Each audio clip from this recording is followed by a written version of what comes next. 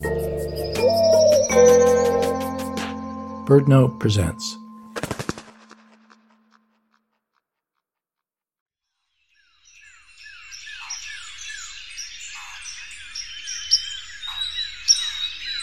From BirdNote, this is Sound Escapes. I'm Ashley Ahern.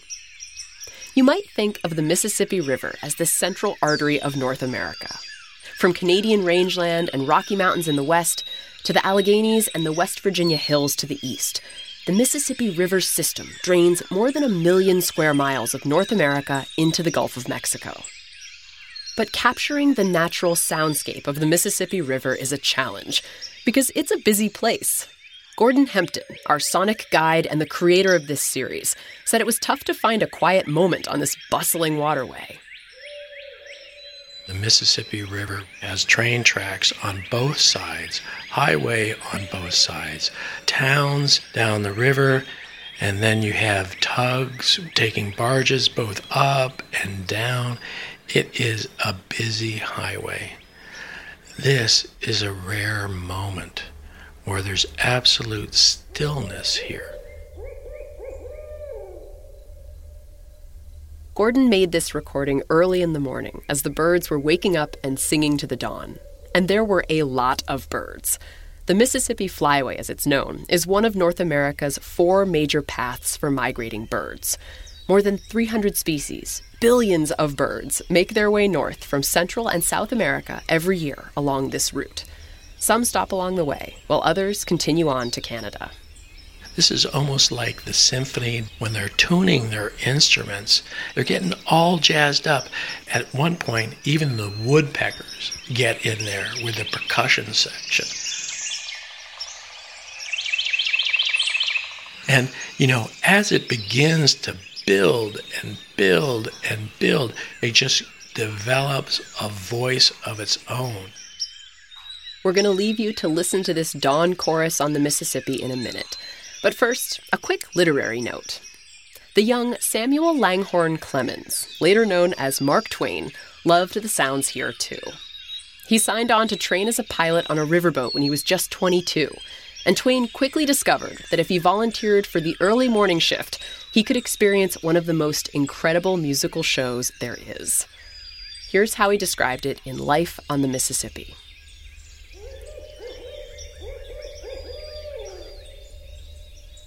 One cannot see too many summer sunrises on the Mississippi.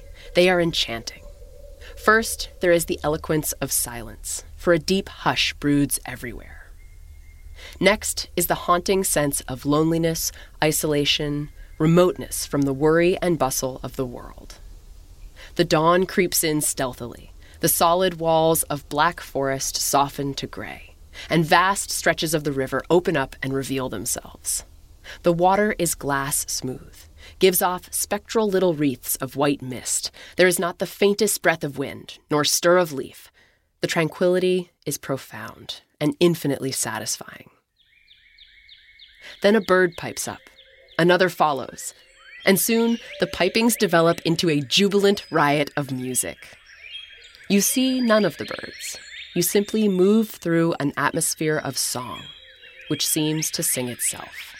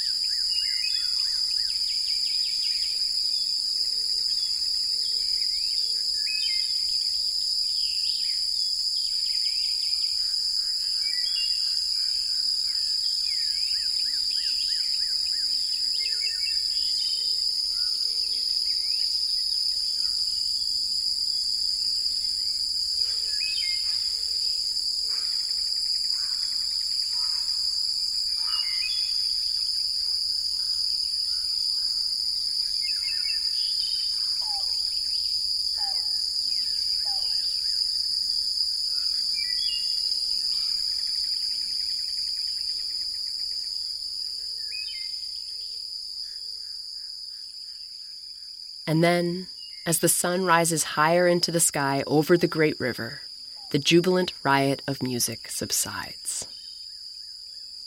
I'm Ashley Ahern. Stay tuned for our next episode. Gordon Hempton will take us to a remote lake in the mountains of Washington state. Sound Escapes is a special production from BirdNote. It was made possible by Jim and Beerta Faulkner of Seattle, Heidi Ulsh, and the Horizons Foundation. Find all the current episodes of Sound Escapes, as well as our daily podcast, at birdnote.org.